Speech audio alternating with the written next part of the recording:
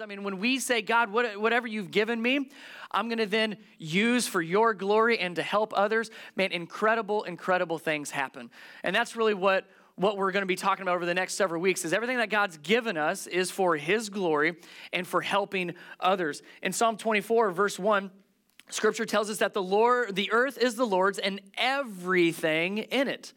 The world and all its people belong to him. So everything in this world, us included, and everything that we have is really all his.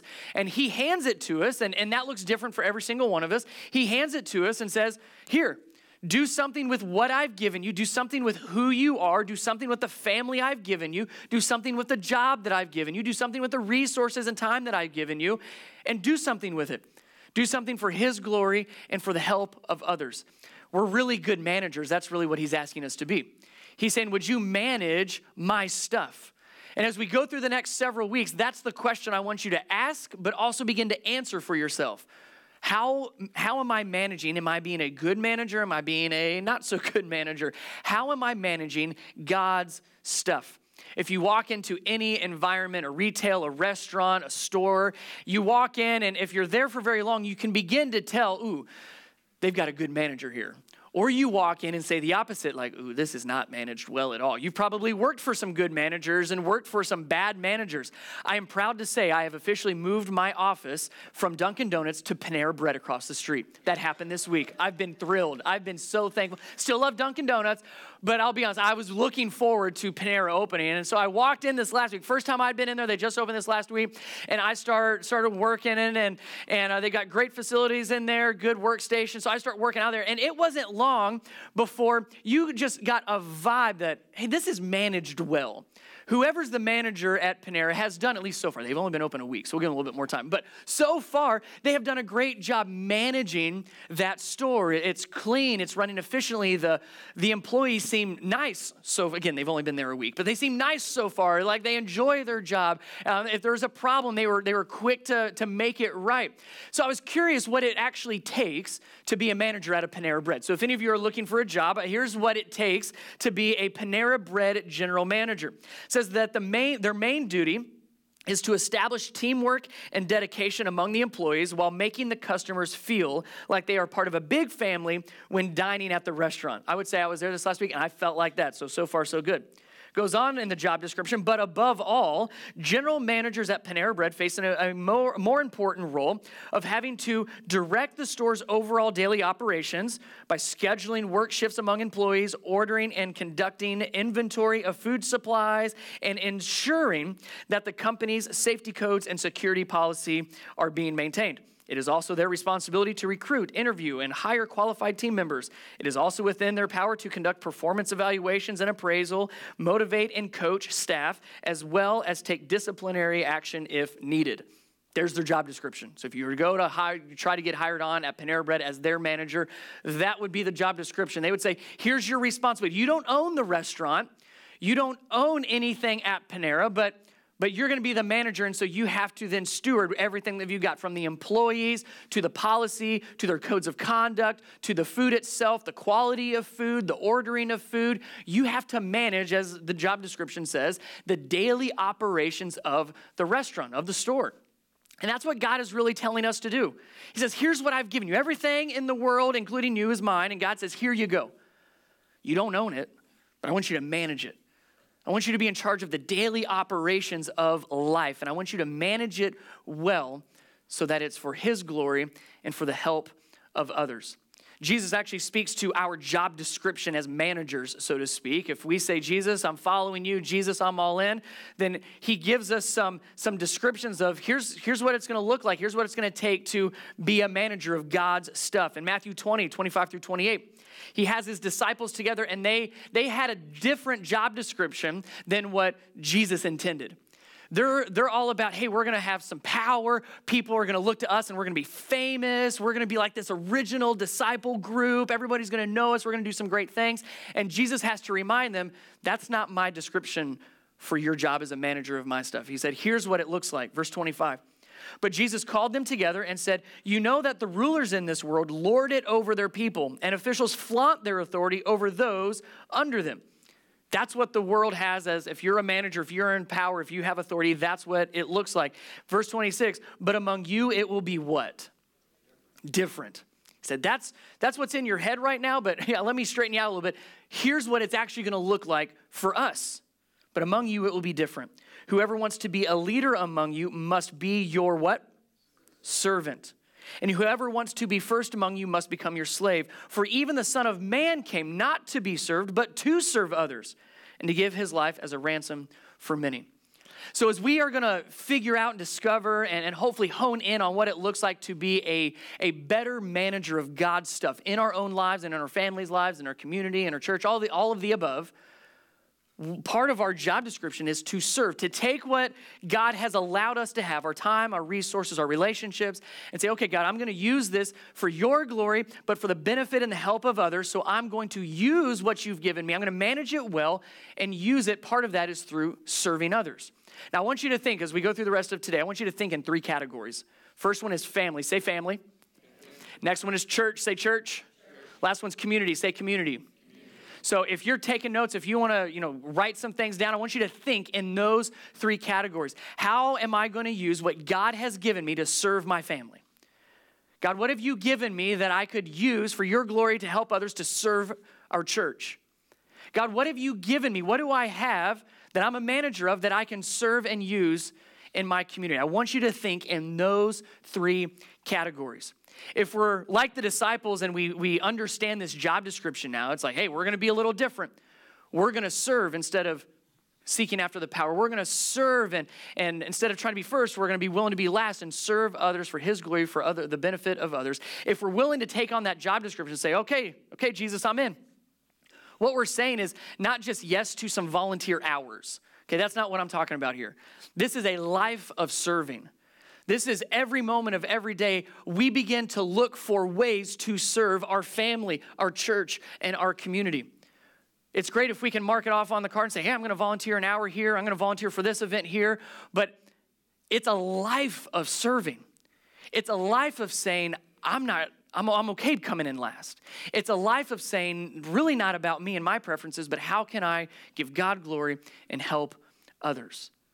But we're going to focus mainly, you could look at this through all sorts of relationships and environments, but mainly through our families, our church, and our community. Good managers of God's stuff, they have a servant's heart every single day.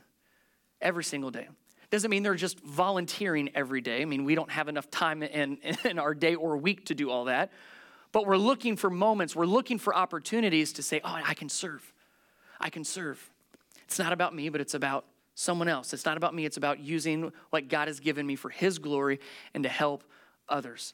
So there's a scene, there's a story I want us to see early on in Jesus' ministry. John chapter 2. If you got your Bibles, head over to John chapter 2. We'll put it on the screens up here as well. But John chapter 2 is very, very early on in Jesus' ministry. He has already gone through the temptation, if you're aware of the temptation, right after his baptism. He's begun to call his first disciples. So now he's got a following, these few that are like, okay, Jesus, we're all in. Teach us, show us. We'll follow you wherever. And it's right after he calls his early disciples that we pick up this story. He hasn't taught anything really yet. He's not done any miracles publicly yet. Jesus is just now beginning his ministry that we would then pick up in the gospel. So I want you to see what happens early on here. John chapter 2, starting in verse 1. On the 3rd day, a wedding took place at Cana in Galilee. Jesus' mother was there, and Jesus and his disciples had also been invited to the wedding. That allows us to assume it was some close connection. Jesus hadn't become famous enough to just be invited to a random wedding. The fact that his mom was there, we see later that his brothers were also there, as well as his disciples. This was a close family friend, but most likely some relative is getting married, so they're all there. And we're going to see Mary has kind of a large part in this. Jesus and his disciples had also been invited to the wedding. When the wine was gone, Jesus' mother said to him, they have no more wine. Because that would have been a big deal culturally. It was the family's job to make sure there was enough food and drink to last the entire celebration. And they did weddings right. This was not a couple hours. This was like a 7-day party. And so they made sure the family was in charge of making sure there was enough food and drink for the entire guest for the entire length of time. If they did not do that well, then that was a very dishonoring moment. So Mary, Jesus' mother, starting to freak out. There's not enough wine. We've run out. Look what she does. She says, Jesus, You can do this, right? You're the Son of God. Fix it. Do something about it. Verse 4, woman, why do you involve me? Jesus replied, my hour has not yet come. Now look at verse 5, Mary's response. His mother said to the servants, do whatever he tells you. Now I love this because what a great insight into Jesus and his mom. Jesus tells his mom basically no. Mary says, Jesus, we're in a pickle here. We are out of wine. This is going to be very dishonoring for our family. You need to do something about it. You're the Son of God. Snap your fingers, make there be wine, or do something. And Jesus says, no, woman, I'm not ready yet. You're getting ahead of me. No. And Mary doesn't even acknowledge his answer. Mary looks at the servants and said, just do whatever he says. He's going to do it. Trust me. Pretty sure Mary is the only human able to talk to Jesus this way. So, verse 6, he doesn't argue with her, which says something about being godly. Verse 6 says, nearby stood 6 stone water jars, the kind used by the Jews for ceremonial washing, each holding from 20 to 30 gallons. Jesus said to the servants, fill the jars with water, so they filled them to the brim. Then he told them, now draw some of it out and take it to the master of the banquet. And they did so. And the master of the banquet tasted the water that had been turned into wine. He did not realize where it had come from, though the servants who had drawn the water, they knew. Then he called the bridegroom aside and said, everyone brings out the choice wine first, and then the cheaper wine after the guests have had too much to drink. But you have saved the best till now. What Jesus did here in Cana of Galilee was the first of the signs through which he revealed his glory, and his disciples believed in him. Now understand the need that was presented. Again, we said culturally, it was a dishonor. It was very dishonoring to the family if they ran out of food and drink at a wedding party that they were responsible for. And so Mary obviously knows this, brings to Jesus' attention the need. We have a need. Jesus, we need you to meet the need. And we know that in this day and age, they're not just going to walk down to the store and pick up some more cases. No, they have to say, Jesus, you're the only one that can fix this. You're the only one that can do anything about it. We need you to meet this need. She brings the need to the attention of Jesus, and he does an incredible miracle. He fixes the problem. He meets the need. Now, as we read this story, can we all agree that Jesus is the hero here? Thank you. Yes. Yes. Yes. When your pastor says, is Jesus the hero? Your answer is always yes. So yes, he's the hero. However, there we go. However, he is not the only hero here. Pay attention to this. Look back at verse 5. His mother said to the servants, do whatever he tells you. And then Jesus goes on to utilize these servants. We don't even know their names. He utilizes these servants to perform an incredible miracle. Jesus could have easily snapped his fingers and fixed the problem and met the need. However, Jesus chose for his first miracle, for his first moment, walking into his ministry here on earth, he chose to use these servants. Servants that we have no idea who they were, no mention of them ever in Scripture again. But he chose to use the servants. See, God has given us incredible things in this life to be managers of. And he chooses to use us to do incredible things. So I want you to see the instructions that were given to the servants here, because they're the ones that Jesus is using. The first instruction, like we said, verse 5, Mary, after bringing the need to Jesus' attention, said, do something about it, and looks at the servant and says, his mother said to the servants, do whatever he tells you. Which is great advice just for a rule of thumb. When Jesus asks you to do something, when Jesus tells you to do something, you just do whatever he says. But more so in this moment, that's really the job of a servant, especially here, is whatever is asked of you as a servant, you perform what is asked. Servants do whatever it takes. They do whatever is needed to meet a need, whatever the ask may be. And that's what Mary is kind of saying, but also reminding them of, hey, he's going to ask you to do some things. There's a need that needs to be met. And servants, I need you to be on standby. I need you to be on call, because a servant does whatever is needed to meet a need. Now, the one little catch here is in order to meet a need, you need to be aware of the need, right? You can't meet a need that you're not aware of. That's why Mary brings it to Jesus. There's a need. We're out of wine. Do something about it. Servants, you're at his disposal. So the first thing, if we're going to have this life of serving, remember our family, our church, but also our community, we need to make sure that our eyes are wide enough and open enough to be aware of the needs in our family and in our church and in our community. If you think of your family for a second, think of the needs of your family.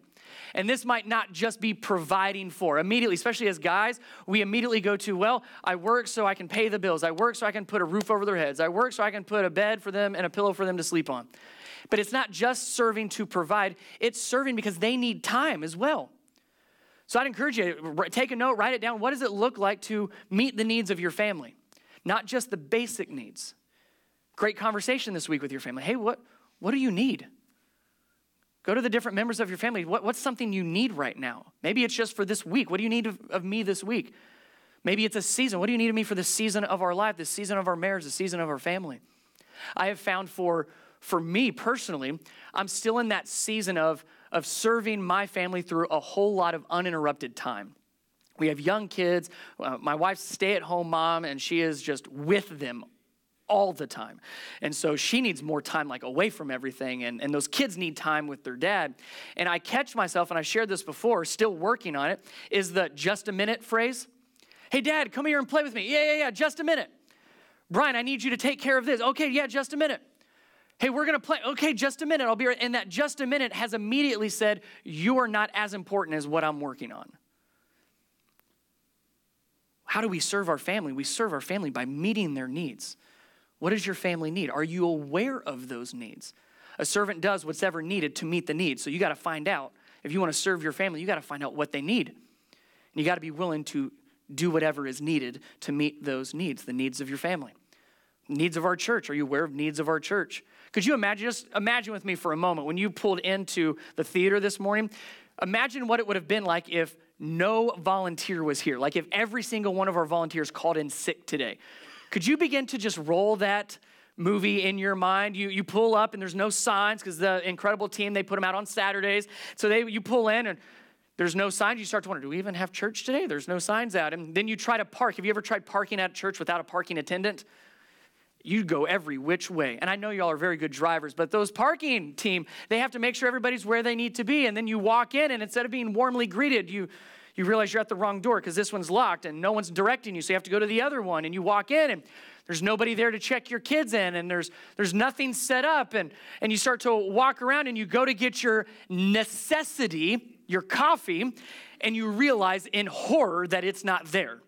Somebody had the audacity to call in sick and didn't provide coffee for me this morning. So now you're really grumpy. You don't have your coffee. You walk down the hallway, nothing's set up. You walk into the auditorium and you just see me and Sean standing on stage. No lights, no setup, no nothing. And we're like, hey, we're glad you're here. We're going to have church today. And you're like, actually, I got to go. Catch you next week when everybody comes back. Could you imagine what it would be like coming onto this church campus where we want to be for our community, where we want to love people that walk in, where we want to show people who God is and what it means to have a relationship with him, to let him change our life story, but no one's here helping with that? Let me give you the reality. The reality is it all happens, right? You walked in this morning and it was all set up and everything was good to go. So it tends to make us think there's no need. They've got it covered. Let me give you the reality. And this is not a guilt trip and this is not a plead. This is just you need to know the need. The need is we need to, our current volunteer base, those that are here week in and week out, those that are serving and setting up, everything that you see happens because a volunteer did it, right? And you need to know that we need to, in order to have a healthy volunteer team, we need to double our current volunteers. The reason why is because our current volunteers, they're the same volunteers every single week. So I'll just be candid with you. Next week, if Jake could not make it to make your coffee, no one's going to be making coffee next week because he's the only one making coffee. If a few key people weren't able to be here for setup, then you would walk in and you would not see things set up. Every one of our volunteers are basically on an every week rotation, which means they're on every single week. And that means I'm just letting you know, that's not a healthy way to run a church. Churches are run on volunteers, and at some point, those volunteers are either going to get tired or going to burn out, or they do get sick, believe it or not. They do go on vacation. We give them time off, hopefully. But to be honest, the reality is we have to double our current volunteer team so that we give our volunteers a chance to be part of the church and not just always working in church. That's the need of our church. What does it look like to be a servant? When we say, I'm going to meet a need, whatever it means to meet that need. So maybe for you, as you're sitting there thinking, it's like, wait, what could I do to serve our church? Well, maybe it's picking a volunteer team to giving some of these other volunteers a little bit of breathing room and a little bit of a break. A servant does what's needed to meet a need. What about our community? Think of the needs of our community. You guys probably even have a better pulse on this than I do. We're all in different spheres of influence within our community. We have great opportunities to help. And as a church, we want to do our very best. I feel like it's part of my job to make those needs available for us to meet them as a church. That's why we did family night with the Dawson School System. That's why we did Serve Day yesterday. That's why we do a lot of those things. But more than that, you have places of influence where you're already connected. Your neighborhood, the schools your kids go to, the clubs you're part of. All of those are areas that you have a potential to serve in that I will never be able to serve in, that I don't even have a clue there's a need there. The idea is opening up our eyes, being aware of the need so we can then serve. Serving does whatever is needed to meet a need. So I'll tell you a couple things that are coming up just for our church. Again, to let you know the needs. One of the things that we do the second Saturday of every month, so that's coming up this Saturday here in just the end of this weekend, is we're part of Meals by Grace. And what we did yesterday, we do on a smaller scale the second Saturday of every month. So we pack food and we deliver to about 15 to 20 families in our community, in our county. Incredible opportunity. My kids can be part of it. Any age can be part of it. And it lasts about 2 hours from 2 to 4. So Meals by Grace is a great opportunity. We're also doing something we did last year, starting in December, out here where we kind of have our stories set up. We are going to have what's called the Wall of Needs. And so we have been asking our schools and other local nonprofits and organizations, even been asking many of you in your connections, what are needs in our community? So what you're going to see starting the first weekend of December are little cards out here on the wall, and they all are a specific need for an individual or a group in our community. It may be clothing, it may be toys for Christmas, it may be, we had a refrigerator. A family, the refrigerator went out. They couldn't afford it. They needed a refrigerator last year. Handful of people in a life group got together. They pulled money. They bought them a refrigerator, met a need. So you can look for those coming up. But we want to continue to be aware of needs so that we can serve, to meet the needs, whatever it takes to meet the needs. So that's what Mary tells these servants. Hey, there's a need. Do what he tells you to do. As a servant, do whatever you need to meet the needs. Verse 6, here's the next set of instructions these servants, these heroes get. Verse 6, nearby stood 6 stone water jars, the kind used by the Jews for ceremonial washing, each holding from 20 to 30 gallons. Jesus said to the servants, fill the jars with water. So they filled them to the brim. Now, this is a 55-gallon jug barrel. And so you can imagine instead of 6 of the up to 30 gallons, you need about 3 of these. And understand, 3 of these, or 6 at the 30 gallons, is about 180 gallons. 180 gallons. That is over 1,600. That's almost to the 2,000 mark, pounds of water. Almost 2,000 pounds of water. And this is not where, hey, just go get the water hose and we'll just stand here and fill it up. They had to go and draw the water. They had to then carry the water. They had to then dump the water and repeat that until they had 180 gallons of water filling these jars. That's a big task.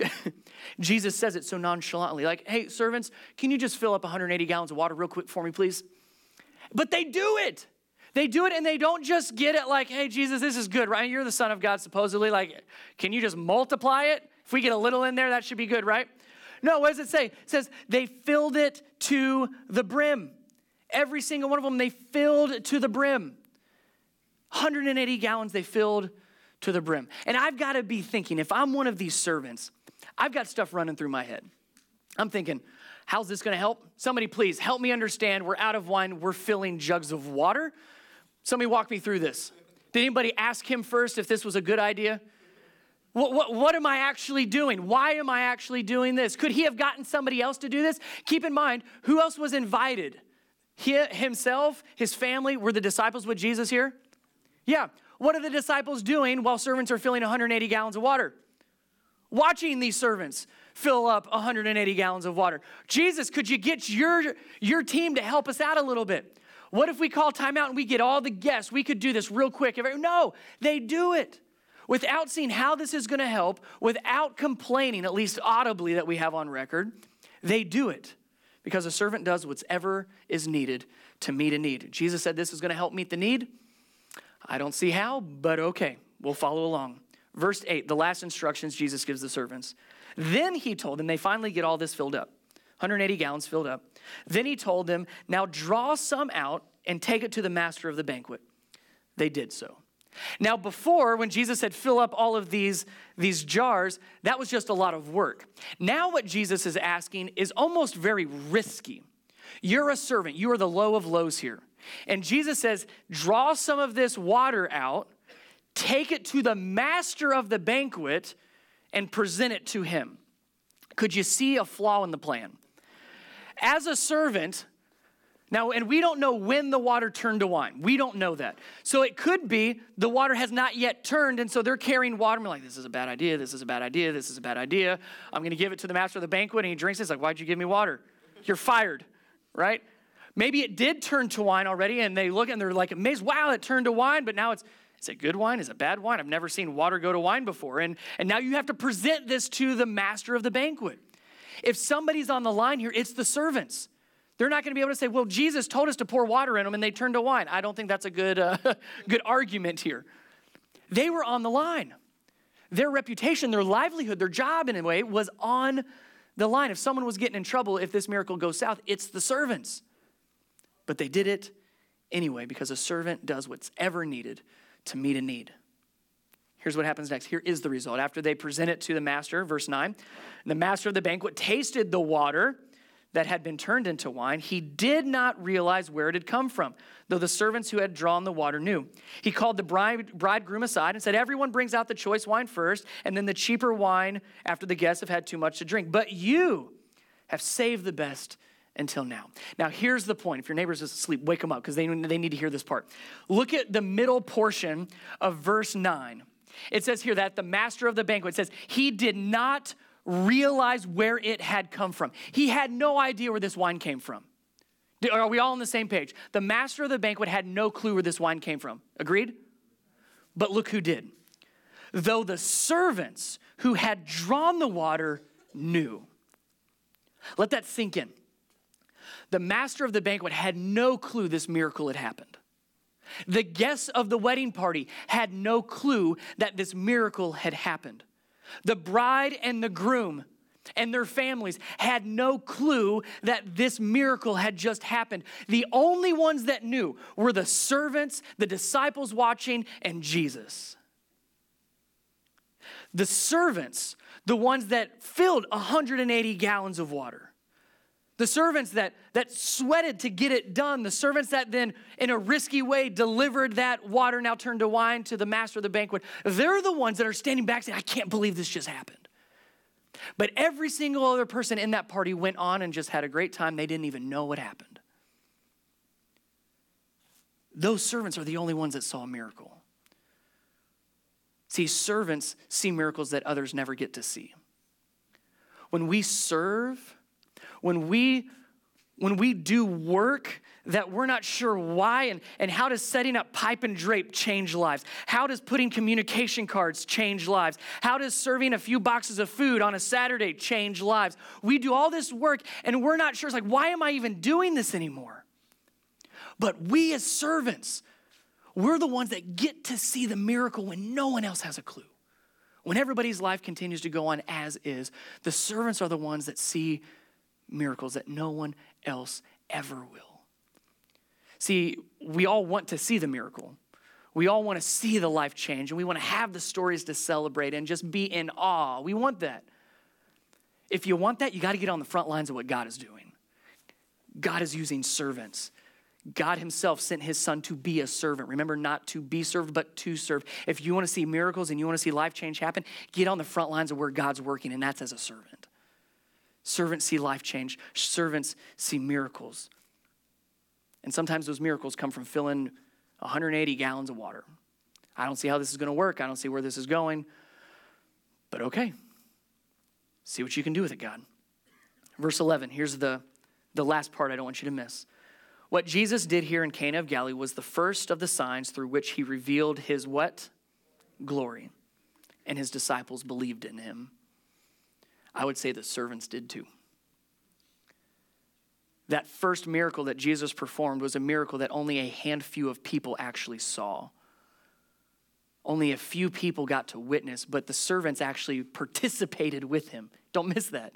Jesus could have snapped his fingers and filled up the jars of water and could have made everything happen, but Jesus chose to use the servants in his very first miracle. They not just witnessed it, they were part of it. There was a need. They were aware of the need. Jesus came in and said, hey, I'm going to meet that need, but I'm going to use you, servants. So I need you to fill up some jars. Well, quite a few jars, actually, 180 gallons worth.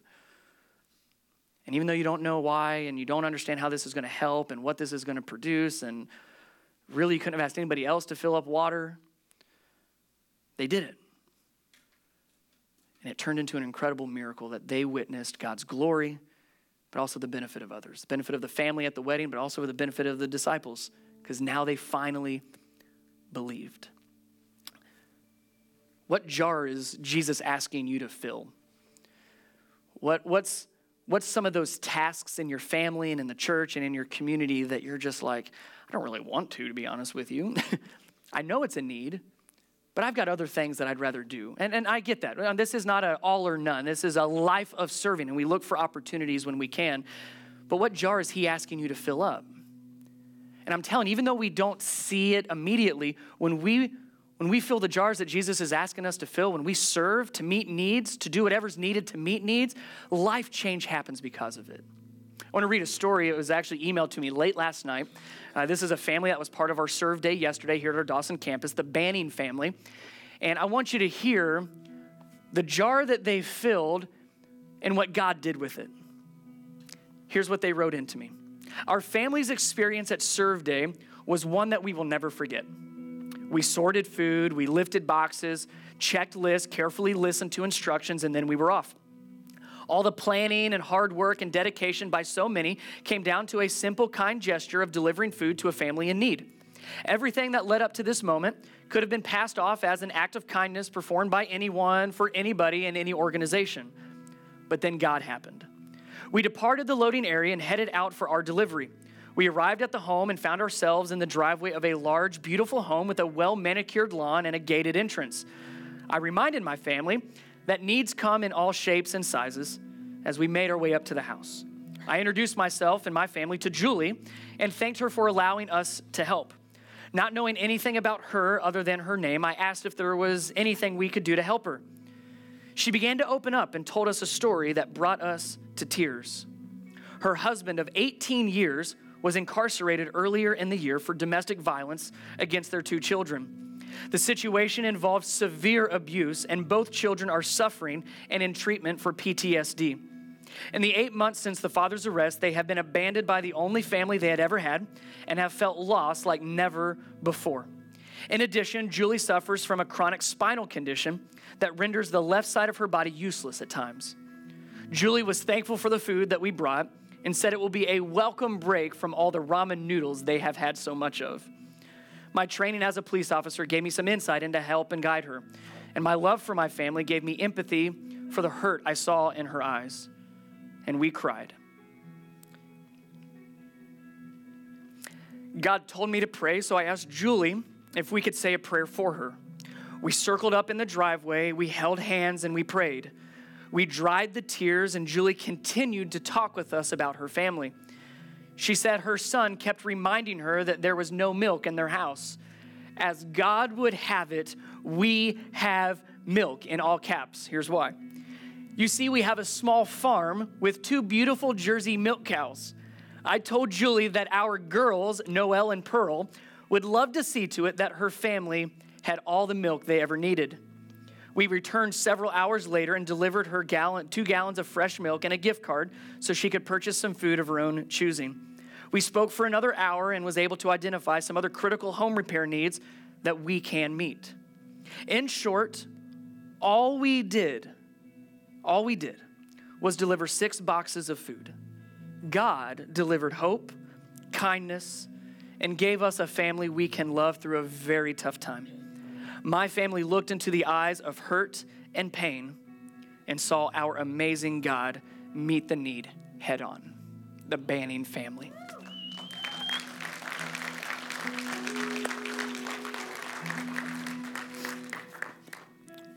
All we did was deliver 6 boxes of food.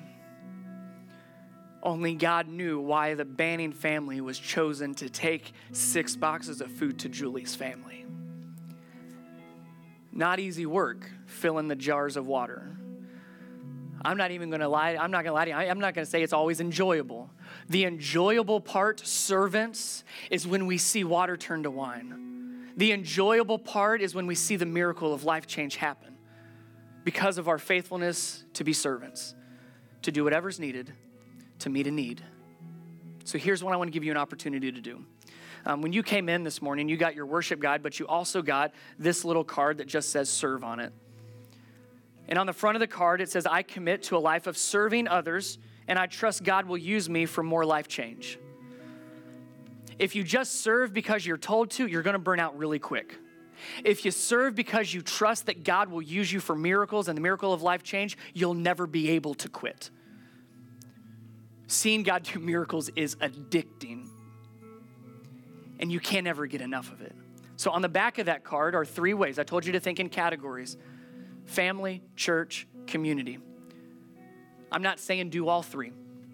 As we sing and as we worship together, I want you to be thinking, what needs am I aware of in my family? What needs am I aware of in my church? And if you're not sure, I put them in boxes so you can see them right there. Those are all the needs we have. What are the needs of my community? And I would encourage you over the next, 4 minutes as we finish this worship song, that you would prayerfully and humbly commit to be a servant for Jesus. Not to get the job done, but to let God use you for a miracle of life change. What I'm going to have you do is after you fill these out, you are going to find this barrel outside the door. And if you're willing to commit to a life of serving and trusting that God would use you for more life change, as you leave this morning, you don't just leave, hey, I came to church today, but you leave a servant. And we begin by filling up our jars. Let's pray. Jesus, thank you for what you do through us. The life change that we get to see and experience and witness, but also be part of because of you choosing to involve us. God, there is no rational reason why you would ever choose to use us for your miracles, but you do. And whatever that reason may be, God, we are honored to be part of it. So we humbly say yes. We say yes to following you, and that means following you as your example as a servant. That we would live every day of every life as a good manager of what you've given us to serve, because that's what you did for us. May we be a servant that does whatever is needed to meet needs, so that we may be a servant that sees miracles that no one else ever sees. In Jesus' name, amen.